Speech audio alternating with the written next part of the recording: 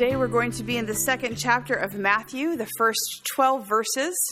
We're going to be reading that first in readiness for communion. So Matthew 2, 1 through 12. I will read. In the time of King Herod, after Jesus was born in Bethlehem of Judea, wise men from the east came to Jerusalem, asking, "Where is the child who has been born King of the Jews? For we observed his star at its rising and have come to pay him homage." When King Herod heard this, he was frightened, and all Jerusalem with him. And calling together all the chief priests and scribes of the people, he inquired of them where the Messiah was to be born. They told him, "In Bethlehem of Judea, for so it has been written by the prophet, 'And you, Bethlehem, in the land of Judah, are by no means least among the rulers of Judah. For from you shall come a ruler who is to shepherd my people Israel.' Then Herod secretly called for the wise men and learned from them the exact time when the star had appeared. Then he sent them to Bethlehem, saying, 'Go and search diligently for the child, and when you have found him, bring me word, so that I may also go and pay him homage.' When they had heard the king, they set out, and there ahead of them went the star that they had seen at its rising, until it stopped over the place where the child was. When they saw that the star had stopped, they were overcome with joy. On entering the house, they saw the child with Mary, his mother, and they knelt down and paid him homage. Then opening their treasure chests, they offered him gifts of gold, frankincense, and myrrh. And having been warned in a dream not to return to Herod, they left for their own country by another road." For our Christmas senior lunch this year, our friend Carol Schlurf came and talked about the 12 days of Christmas. We enjoyed hearing about the song, and then we sang it with these beautiful pictures that she had made a long time ago. Now, the origin of the song isn't clear, which has led to different ideas of why it was written. The earliest known publication of it is found in a children's book in 1780. And the song that we know today was written by Frederick Austin, an English composer who set the melody and lyrics together in 1909. What people have enjoyed doing through the years, though, is estimating how much exactly these gifts would cost. Fondness has a high price, and with all the different types of birds and ladies dancing and lords of leaping and such, it's really high. So the cost in 2018, if you count each mention of the items separately, which would be 364 gifts in all, it would be $170,609,046. Not quite sure where they get that 46 cents, but in case you're wondering, it's the swans that cost the most, coming in at over $13,000 for all 7. Now, people usually have a love or hate relationship with this song, and maybe you're not really liking it that I brought up this song because now it's in your head. You're welcome. But let's think about the point of the song for a second. Because above anything else, this song portrays a shining example of devotion, a memorable way to show one's commitment. You see, someone's true love cares for them so much that they gave 12 over-the-top, hard-to-find items to show how priceless their soulmate is. A generous and lavish way to show their adoration. Today we celebrate Epiphany. It is the 12th day of Christmas. And besides the drummers drumming, it is both a day, January 6th, and a season of the church calendar, which begins now and ends the first Sunday of Lent, which will be March 10th this year. Epiphany means revelation or manifestation. Jesus was revealed to the whole world as the newborn king.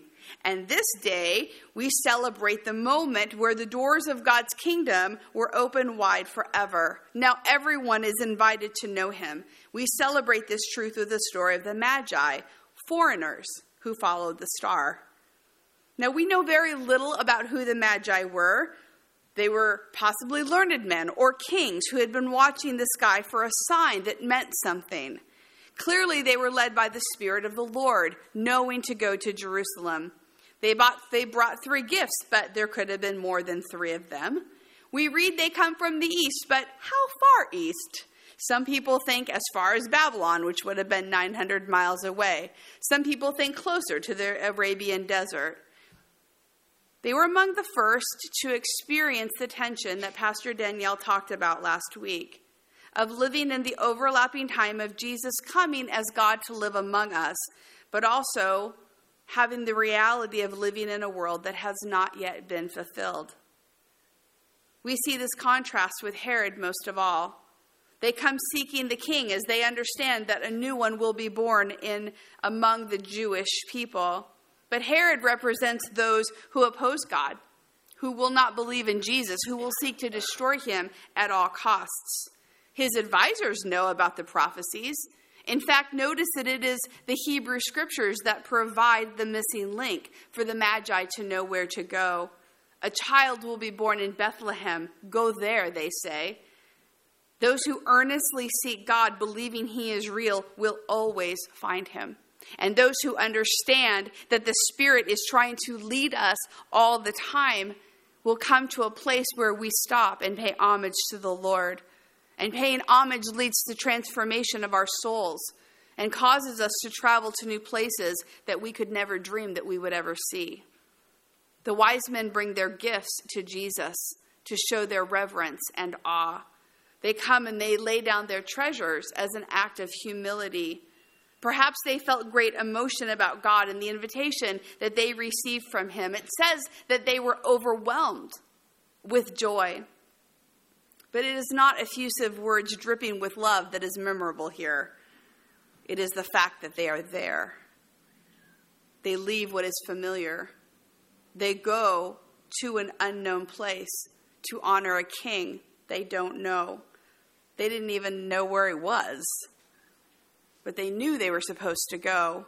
And when they arrive, they cannot help but show their adoration for a God who would lead them to this amazing sight.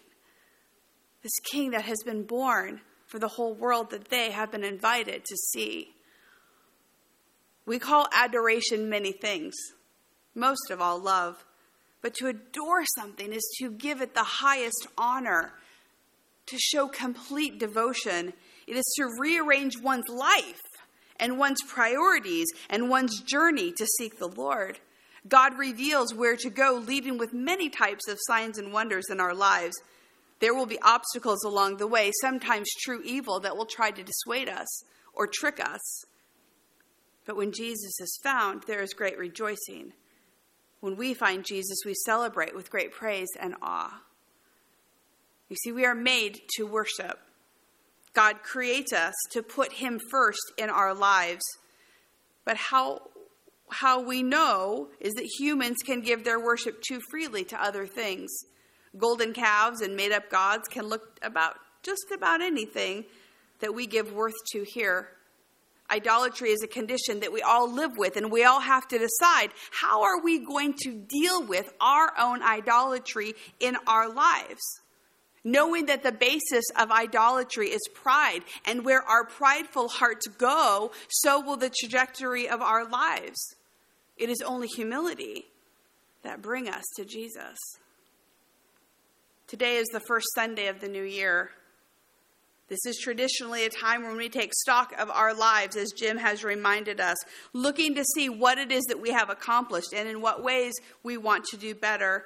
But regardless of resolutions, this is a great Sunday to affirm again who we worship and what this looks like for us. To whom or to what do we give our complete adoration? Like the wise men, we come today and bow down with great respect and awe to the God who is born into the world he has made. We may bring gifts, but the gift that he most wants is a heart full of honor to the God who saves us. We might bring the best we have, but what he desires most is just us, saying that we love him, that we believe in him, that we will live our life for him. Oh, come, let us adore him, Christ the Lord. On this day of Epiphany, let us be honest with the Lord about what it is that we adore and allow him to speak to us, to show us anything which may be coming before him. This week, I found myself being confronted with this truth. I was asked to do something for another person, which I had agreed to. And then when the time came, it was more difficult than I wanted it to be. You know what I'm talking about. We get in the middle of something that we really don't want to do anymore, and we start to grumble and complain and wonder why we're really there and how long is this really going to take us. And my heart was resentful and weary, and pride was taking root. And the Lord said to me, "Are you not preaching this week about adoring me?" Yes, Lord. What I most want you to do right now, Colleen, is I want you to stop. And I want you to focus in on adoring me, because your action for this person is about me and not about them. And what I care most about right now is your heart and not this thing that you're doing. Sometimes the lessons of the Lord are hard for us to swallow, but they're so good. So full of grace is our God. What stars has God put in front of you to lead you to him? Where does he want you to stop and kneel down and worship him? Maybe even in places that you didn't know you would go. Maybe there are places he wants to take you that you're not sure where it is and where to find him. You see, he guides us and then shows us plainly where he is so that we can see him, inviting us to understand that our journey is about the Savior. The point of the story is not the wise men, it's about the king they found in his greatness. When we think about being generous and lavish, we think about what Jesus did on the cross, because he gave his life for us at great cost. But the truth is that nothing was too much for him to give because of how much he loves us. And in communion, we are paying homage and giving great thanks to the one who gave all so that we might have life. So this morning, let us bring our praise and honor as we come down for communion. And the act of coming forward to receive, the intentional act, may we recognize what he most wants is our hearts, connected to him in worship. And so let us adore him in this act of remembrance that our Lord gave us.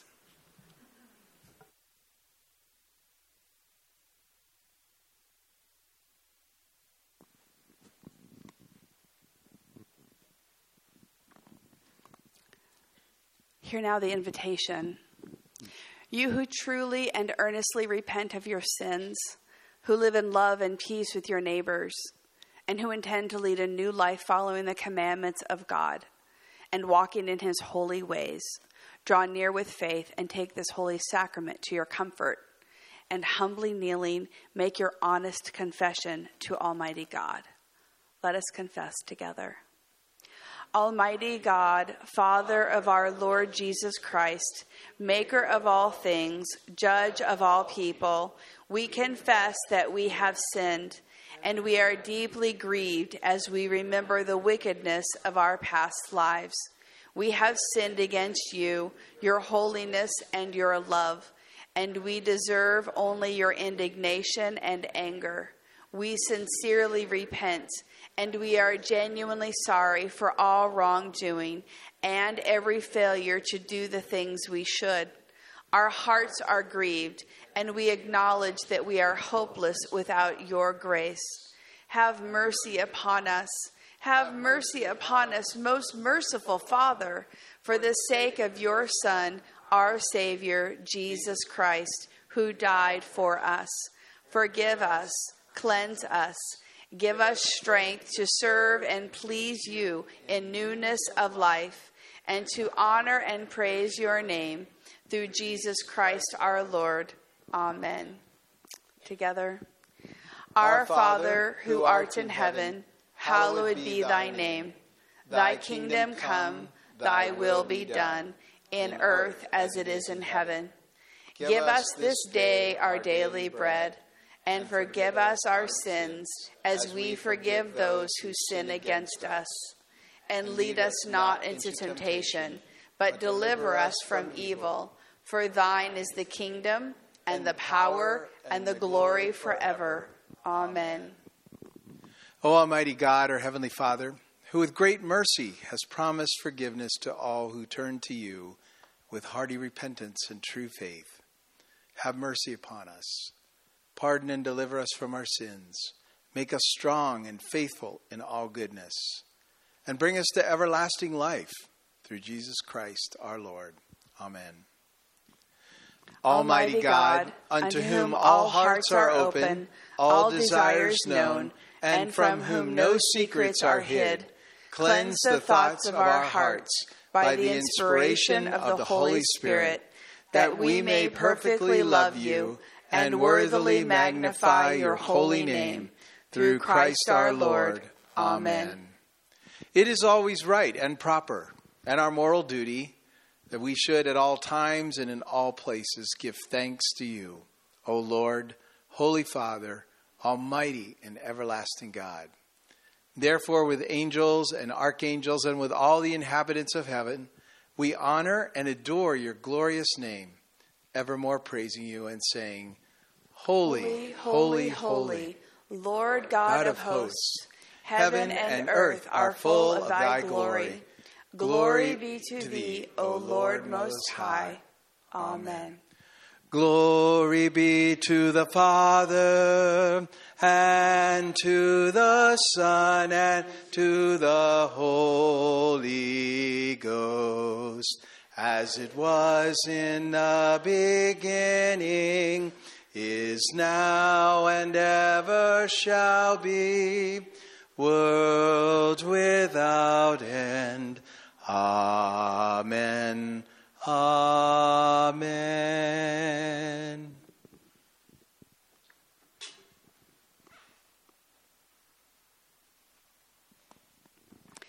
We do not come to this your table, O merciful Lord, with self-confidence and pride, trusting in our own righteousness, but we trust in your great and many mercies. We are not worthy to gather the crumbs from under your table, but you, O Lord, are unchanging in your mercy, and your nature is love.